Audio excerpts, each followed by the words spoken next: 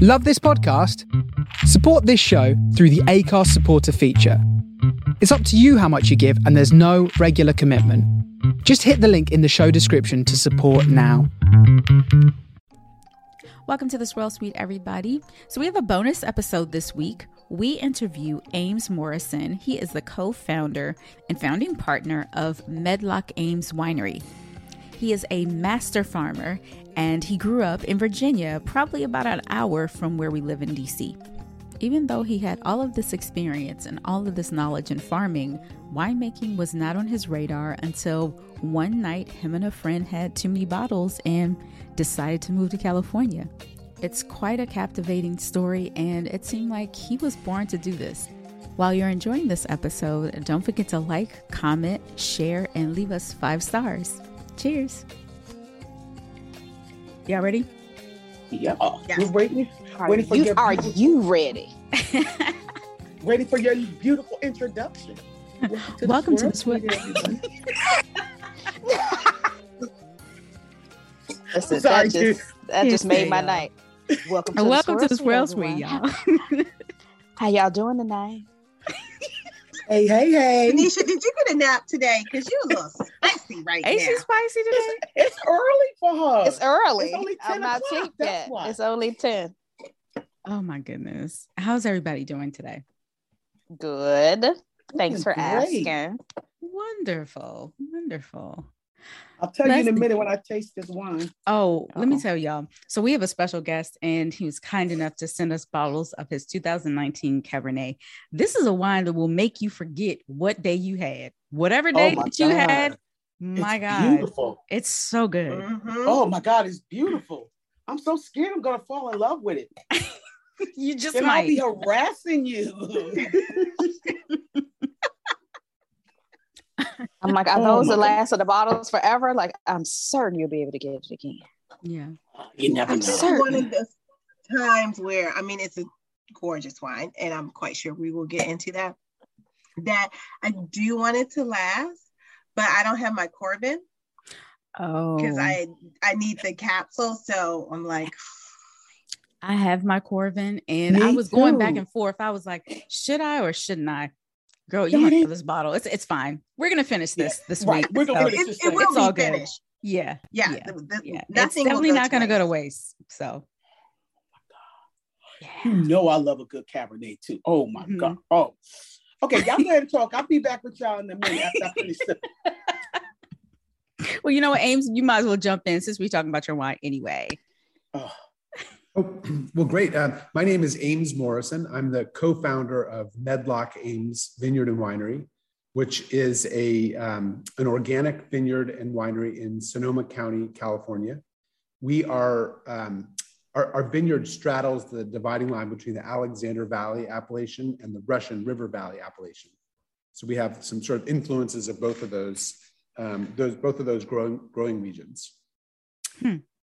And I started this venture to follow my dream to make wine about 25 years ago. I was living in New York City, and my best friend and I were sort of new to wine. We were just trying to learn about it, and we try to stump each other and find some oddball grape varieties to see if we could trick each other. And one night we just drank a little bit too much wine, and we came up with this idea where we'd quit our jobs, move to California, and start making wine. And the next day, we even though our heads were a little bit clearer, we still thought it was a good idea. So within a few months, we quit our jobs, moved to California, and I started studying winemaking at UC Davis.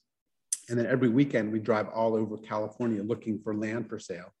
And after looking at about 100 different properties, we found this beautiful abandoned old vineyard and just set about restoring it, bringing it back to life, converting it to organic production. Well, it took a long time to find the right one, and we didn't know what we were doing, so it took us a lot longer. But that was 1997 when we first started. Wow. Oh, nice. So way before that, you grew up on a farm, I saw, in Virginia. What part of That's Virginia right. did you grow up in? I grew up in Loudoun County, which is Right just now? over the border from Maryland, right across the river. I grew up out in the country in the foothills of the Blue Ridge Mountains. Really, oh yeah, really beautiful sure. land.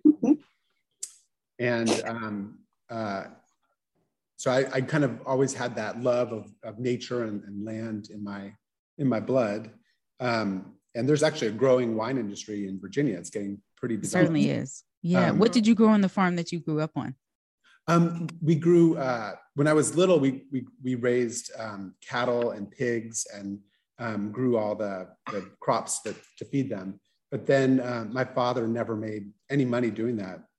And one day he just realized that we're only about an hour from Washington, D.C. And there are all these people who grew up riding horses who just have these expensive retired pets. And so he turned our farm into a kind of a retirement home for old horses. And it just was a lot easier. And it allowed him, he didn't set out to do this, but it allowed him to farm organically. So that was a great influence on me too. Really quick. Have you been back to Loudoun ahead. County? I'm sorry. Have you been back to Loudoun County since? Oh yeah, I go back a few times a year to visit family. And it always amazes me how much, how every time I go back, I see more and more vineyards going in. Yes.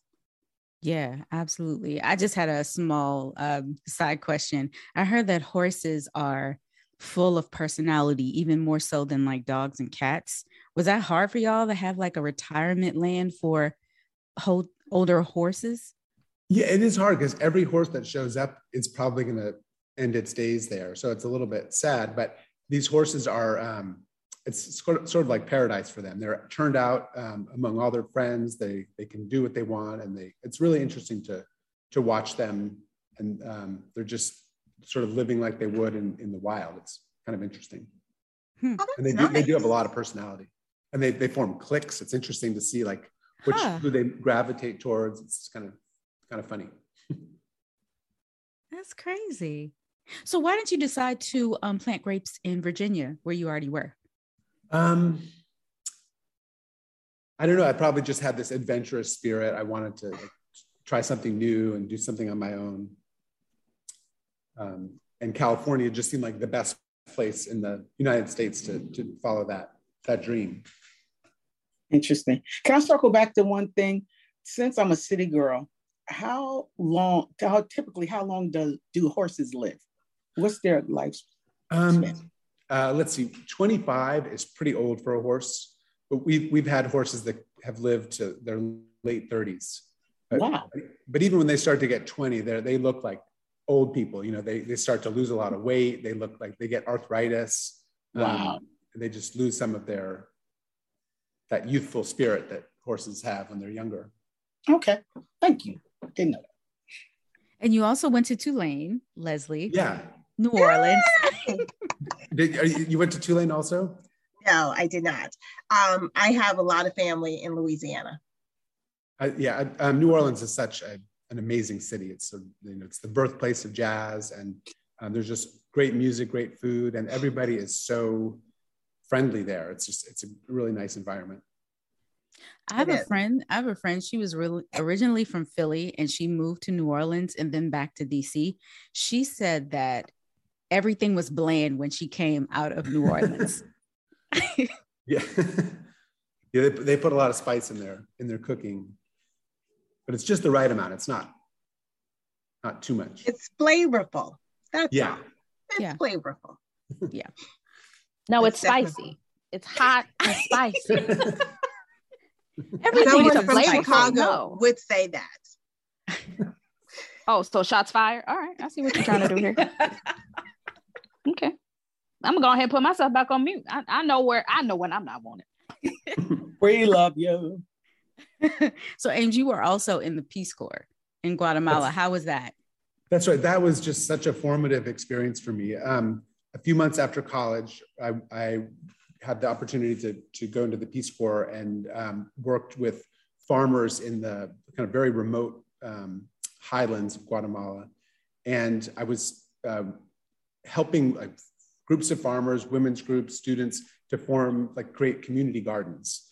And it was really just satisfying to see that empowerment people feel when they work together and create something that can help feed their community. And it was such a great experience for me. And it really, it also had a big influence on my desire to farm organically, because although the people there have such tremendous reverence for the land, they use a lot of chemical pesticides, not in the small groups, like the small cooperatives I've worked with, but a lot of farmers there use pesticides, and it feels kind of indiscriminate. They're not wearing the proper protective clothing.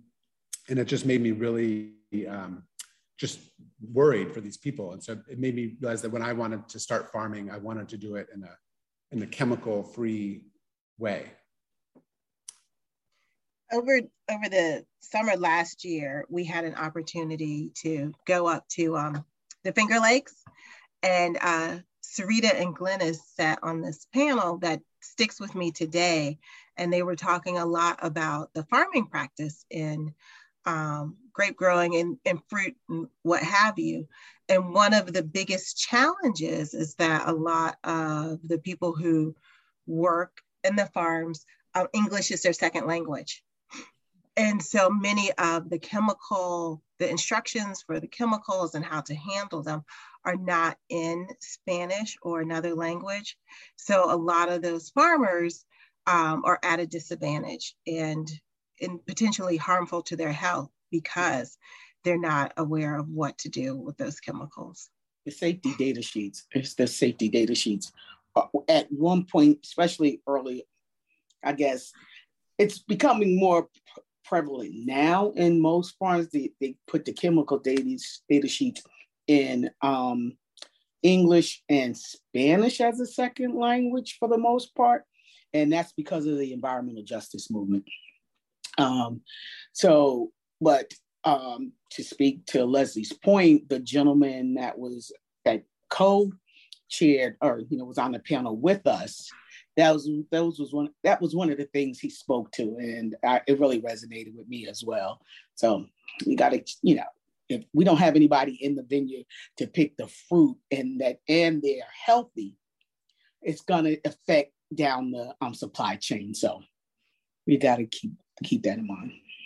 Yeah, absolutely. In California, the vast majority, I would say well over 90% of farm workers, Spanish or English is not their first language. It's really critical. But the vineyard owner, the farm owner, has a legal obligation to make sure that the people who are in contact with the pesticides know all the risks and all the safety protocols, because it's dangerous. Yeah. And it's really interesting that have a legal obligation. Yeah. Okay. But it's really interesting that overlap between people caring for the environment and caring for people doing the work. Like that environmental justice is usually when one happens, the other's happening, or when one's not happening, you can probably expect that the other is not happening too. Exactly. Is it, I know California has been the leader for a long time in sustainable farming and conscious farming. Is it difficult in your area to maintain organic farming for runoff or anything of that nature? Or do you have good neighbors that also practice the same? It's much easier just because of our climate here. It's much easier to farm grapevines organically than it is on the East Coast. We don't see one drop of rain generally between April and October.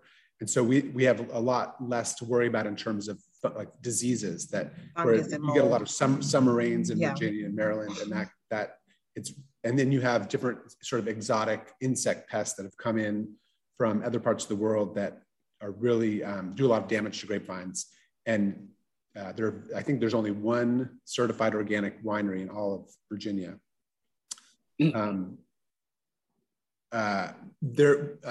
Sonoma County, where I live, which is probably one of the highest percentages of organic certified vineyards, less than 2% of the vineyard land is organic, and this is a pretty progressive county.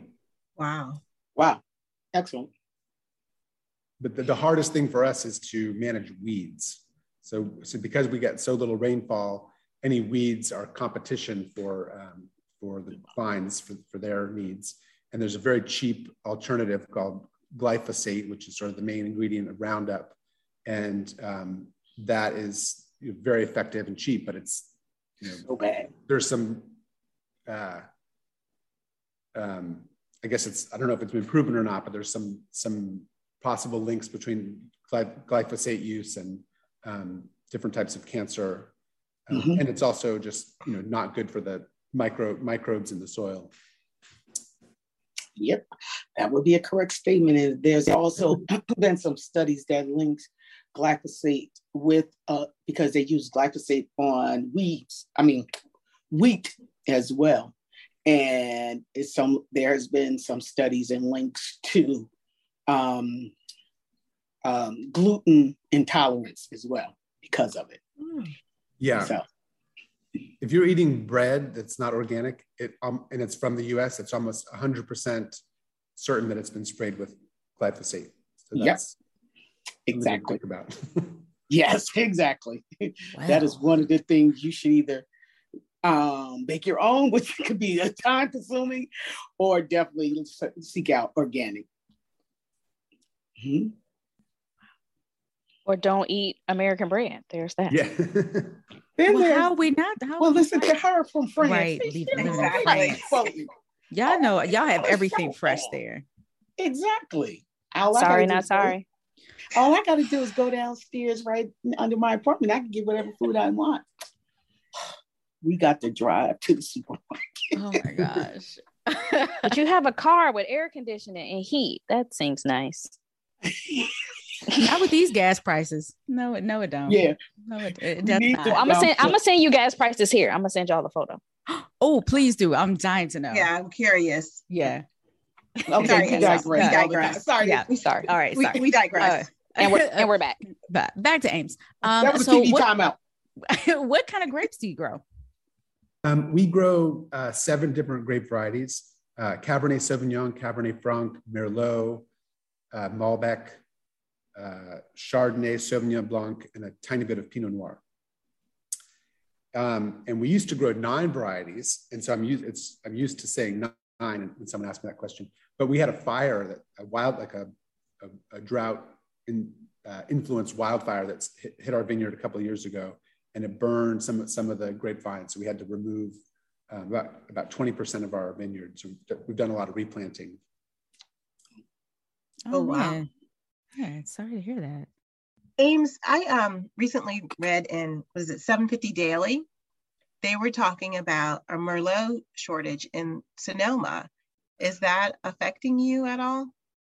Well, it doesn't affect us because we grow all of our own grapes. We don't buy any grapes, so a shortage would actually might help us. But I had not heard that there was a shortage. But Merlot has been a variety that was kind of much maligned after a movie called Sideways that just kind of trashed it. And the year or the week that movie came out was the first week that we had commercial wine that we'd produced. I was getting ready to go out into the marketplace and start selling this wine at restaurants and wine shops. And this movie came out, and overnight it just became impossible to sell. So a lot of people started pulling out their Merlot vineyards. So maybe that's influencing why there's a shortage today. I'm not sure. What they were saying was, 1, because of the fires, and then 2, in part because people were pulling them out, so it isn't as widely grown as other varietals in the area. And so because of climate changes and the fires or what have you, the small supply that did exist is now even smaller. And so people are having a hard time finding Merlot, especially for those winemakers who don't grow their own grapes, that they're buying at the cost of Merlot is much higher than in previous years. That's crazy to me because Merlot is a blending grape. Exactly. So it can always be utilized. So that's so odd. Mm-hmm. Yeah, it's one of the great grape varieties of the world. I love it. And you know what's funny, y'all? In Sideways, in the movie, he doesn't even say why he doesn't like Merlot. He just doesn't like it. Yeah. I know some people like that too, with other varietals. It's like Chardonnay haters. Or some young wild, you know. I knew where she was going. Oh, so Ames, tell us about the wine that we are drinking right now. Yes. The 2019 Cabernet. Baby. So 2019 is the year we had this wildfire, but up until that point, it was one of the best growing seasons we've ever had. So luckily we were able to harvest these grapes before the fire. This one is, I think it's 91% Merlot, 6% Petit Verdot, and 1% Malbec. And 91% Merlot, but 1% Malbec. No, we have the Cab. We have the Cabernet. You said 91% Merlot. Oh, I'm sorry, 91% Cabernet Sauvignon. I was getting ready to say, your label, you gonna get in trouble. Because this label says Cabernet Sauvignon 2019. Okay, that makes sense. Okay. And so over half of our acreage is Cabernet, and we have about 30 different separate blocks, sort of separate growing areas on our vineyard that are dedicated to Cabernet, and each one is a little bit different. Some of them might have a different clone or a different rootstock, or there's a different soil type, row direction, soil depth, and all these things, even though it's the same property, it makes the Cabernet that grows in that spot just slightly different. And so we get these 30 different elements to start blending, and each one can provide something that the other one can't. So it's really fun to kind of sit down and mix and match and figure out what the ideal blend is. This is so very well balanced. I was reading the label, and you have 14.9% alcohol on this. So that kind of makes me go, might be a little higher, but won't say that. Please cut that part out, Sarita, from the podcast. However, it is so very well balanced. It's not hot. This is just not hot at all. It's not hot. You would not. That's why I had to look at the label, because I was, I tasted it and I read the label, then I tasted it, then I went back to the label and I was like, 14. I'm like, no, not this. So it is very good. So one of the biggest challenges we have at our vineyard is in sort of our elevation and with our very shallow soils is the fruit tends to have a lot of tannin in it, and tannin is a really important component of wine. But if there's too much, it can it can be unpleasant to drink. So our technique to soften that tannin is to leave the grapes on the vine for more time, and that helps soften some of the tannins. So that's sort of our technique to get softer wines. And you're mentioning earlier that you weren't sure if you wanted to corb in or pull the cork out for these wines, but because of the tannin and the acid these wines have, they'll if you open the bottle, it'll stay. Sometimes it tastes better the second day or even the third day. Yeah. Well, we'll try to see if we can leave the bottle. Yeah. I'm looking at your website now, and you have a rosé on here. What do you make your rosé with? We make our rosé from Merlot grapes. Mm. Nice, very nice. Are you ever concerned about overripeness with leaving the grapes on the vine longer? Yeah, that's a concern.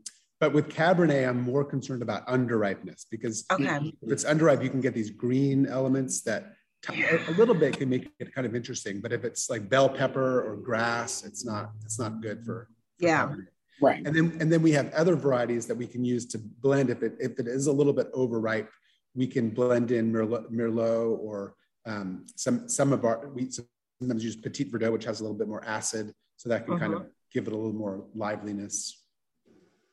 Cab Franc can add this kind of floral element. Yeah.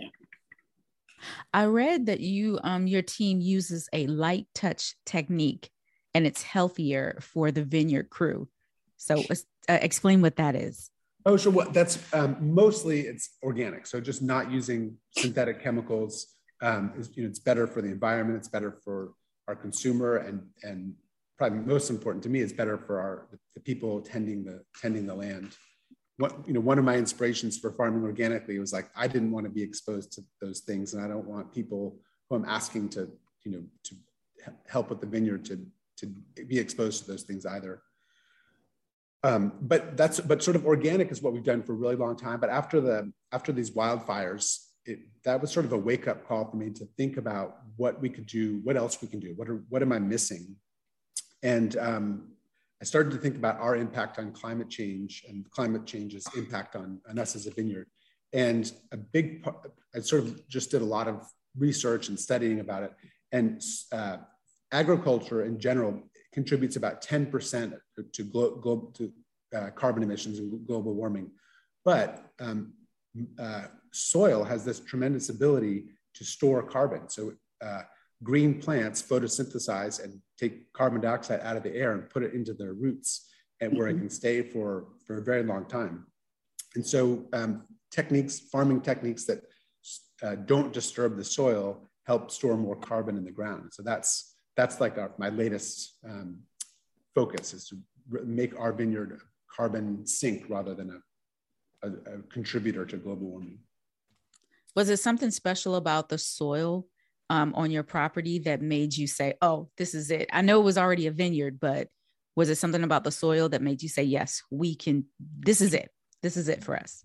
No, it was actually, that's a good question. I was still in school when we were looking for vineyards. And so when they say a little education is a dangerous thing, so I thought I knew way more than I did. So we looked at all these different properties and I said, oh, it doesn't have this, that, or the other. But when we came upon this Bell Mountain Ranch, it wasn't a rational decision. It turns out that it was, but it turned out to be a good idea. But it was really just emotional feel. Like I knew it was the right place. I just sort of felt it in my gut, and that was just such a beautiful spot. We sort of felt like we found our home.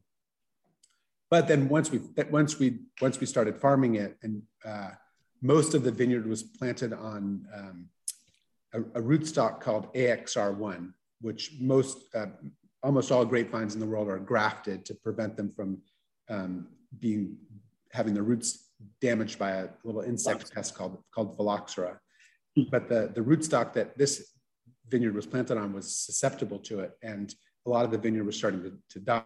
So we did a lot of, we dug 100 backhoe pits all throughout the land, jumped down inside them, took soil analyses at various levels in each of these 100 pits, and had this really good picture of what the soil was. And that helped us determine what variety, what rootstock to grow, and all the different microclimates of the property. Your label is very interesting. I'm assuming that part of the shape is a mountain, but can you give us some background on the impetus behind your label choice? Yeah, it's funny. Not very many people are able to identify what's in it, but that's kind of part of the fun.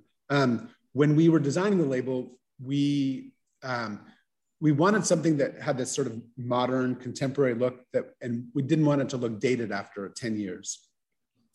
And so this is sort of a representation. It's two things. One is wine swirling around in the glass. So it's got that wavy motion. Oh, I and then see it. Then if you're swirling the wine too vigorously, like a drop might spill out of the glass. So that's sort of captures that moment right before you take your first sip of wine.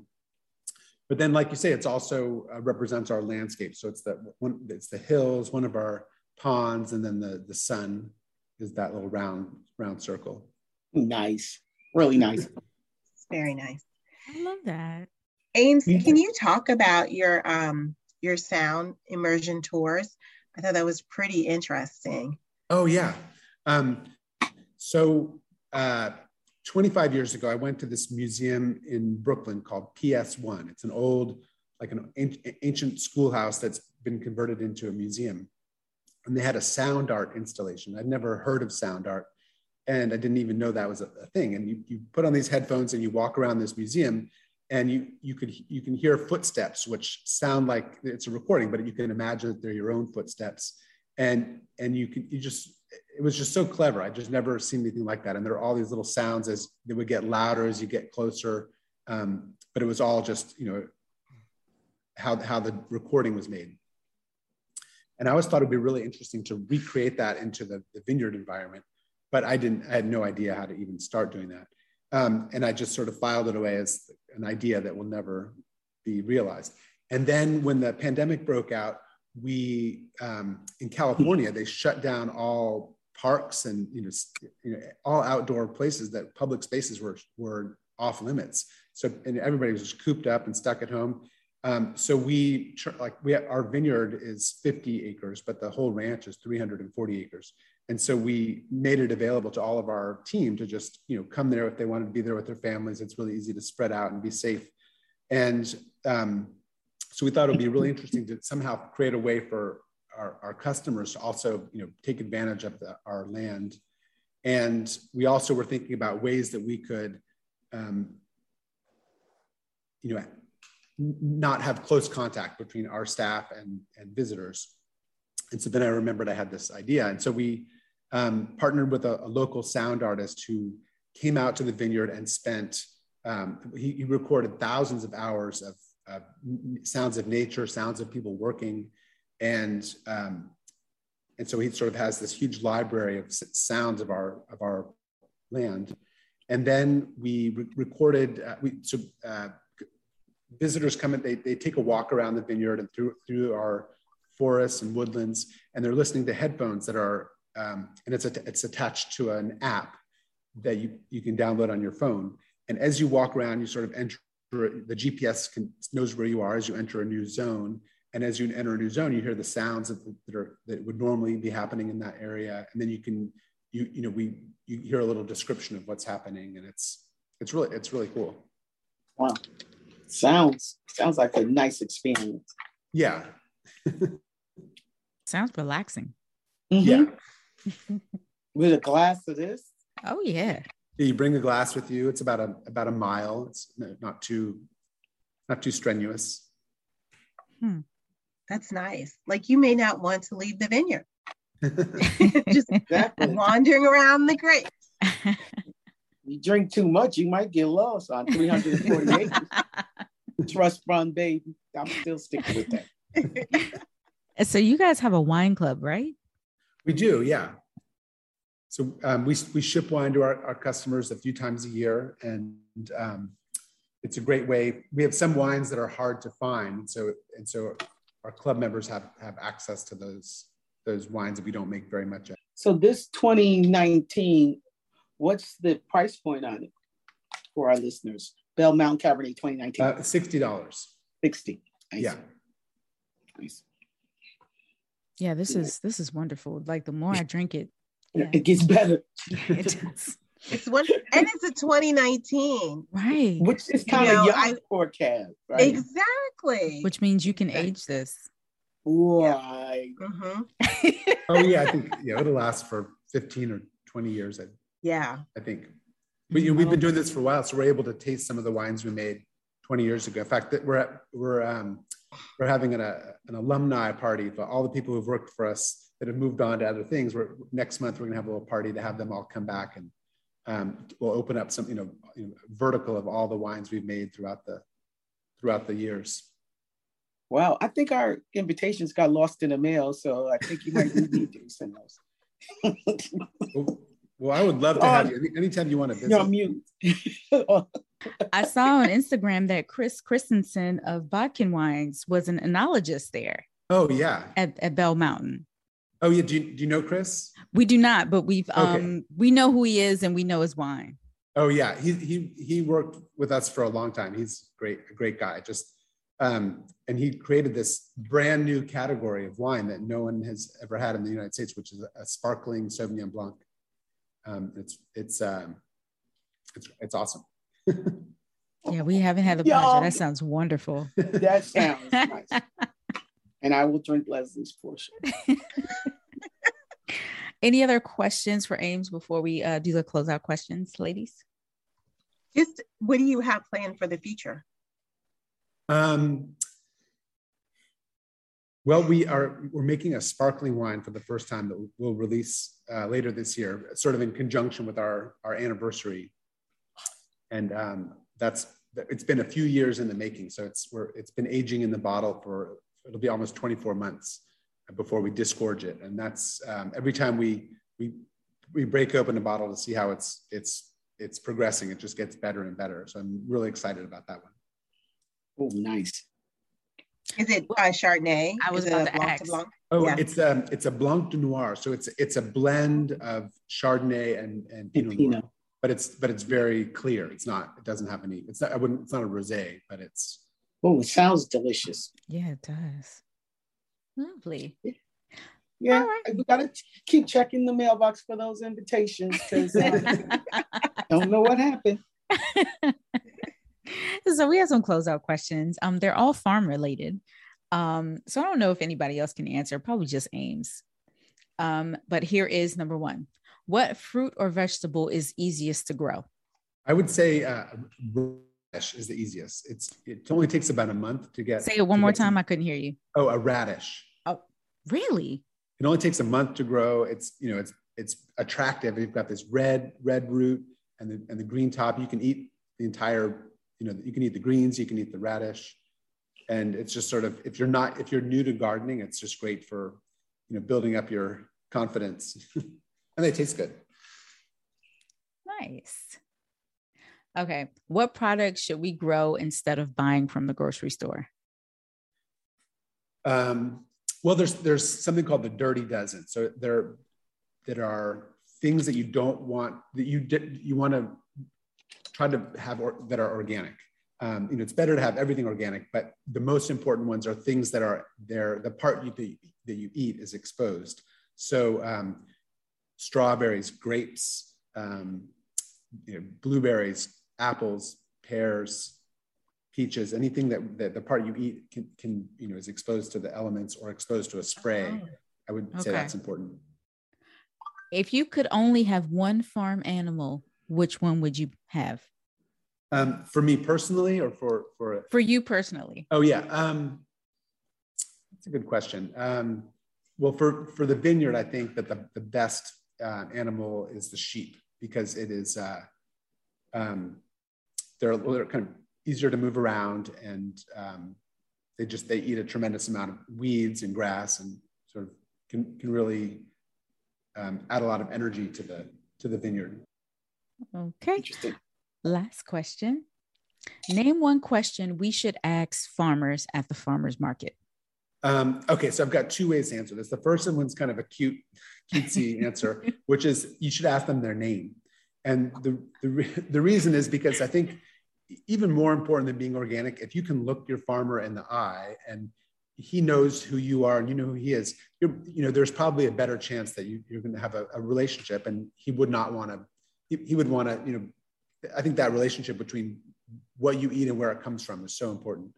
But the answer that's not as cute is that I think is really important is I would ask that farmer what the percentage of soil organic matter they have in their soil is.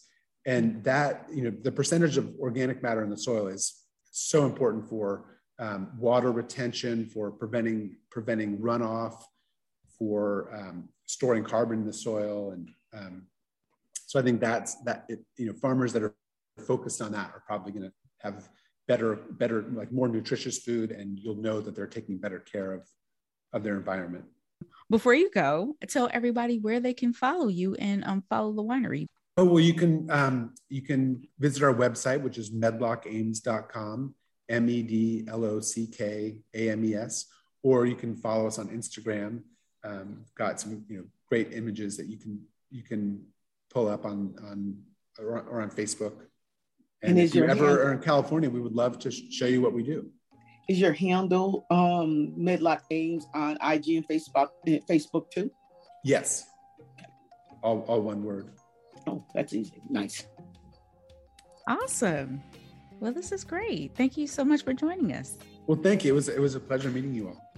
Thanks. It was a pleasure meeting you. Yeah. Definitely our pleasure. And thanks again for the beautiful. For the wine. Yeah. Oh, thank you so much. Absolutely. You're welcome. Thank you. Yeah. Well, that's our show, guys. We hope you enjoyed this episode with Ames, and be sure to check out Medlock Ames Winery and taste this 2019 Cabernet because it is wonderful. Have a great weekend. Cheers.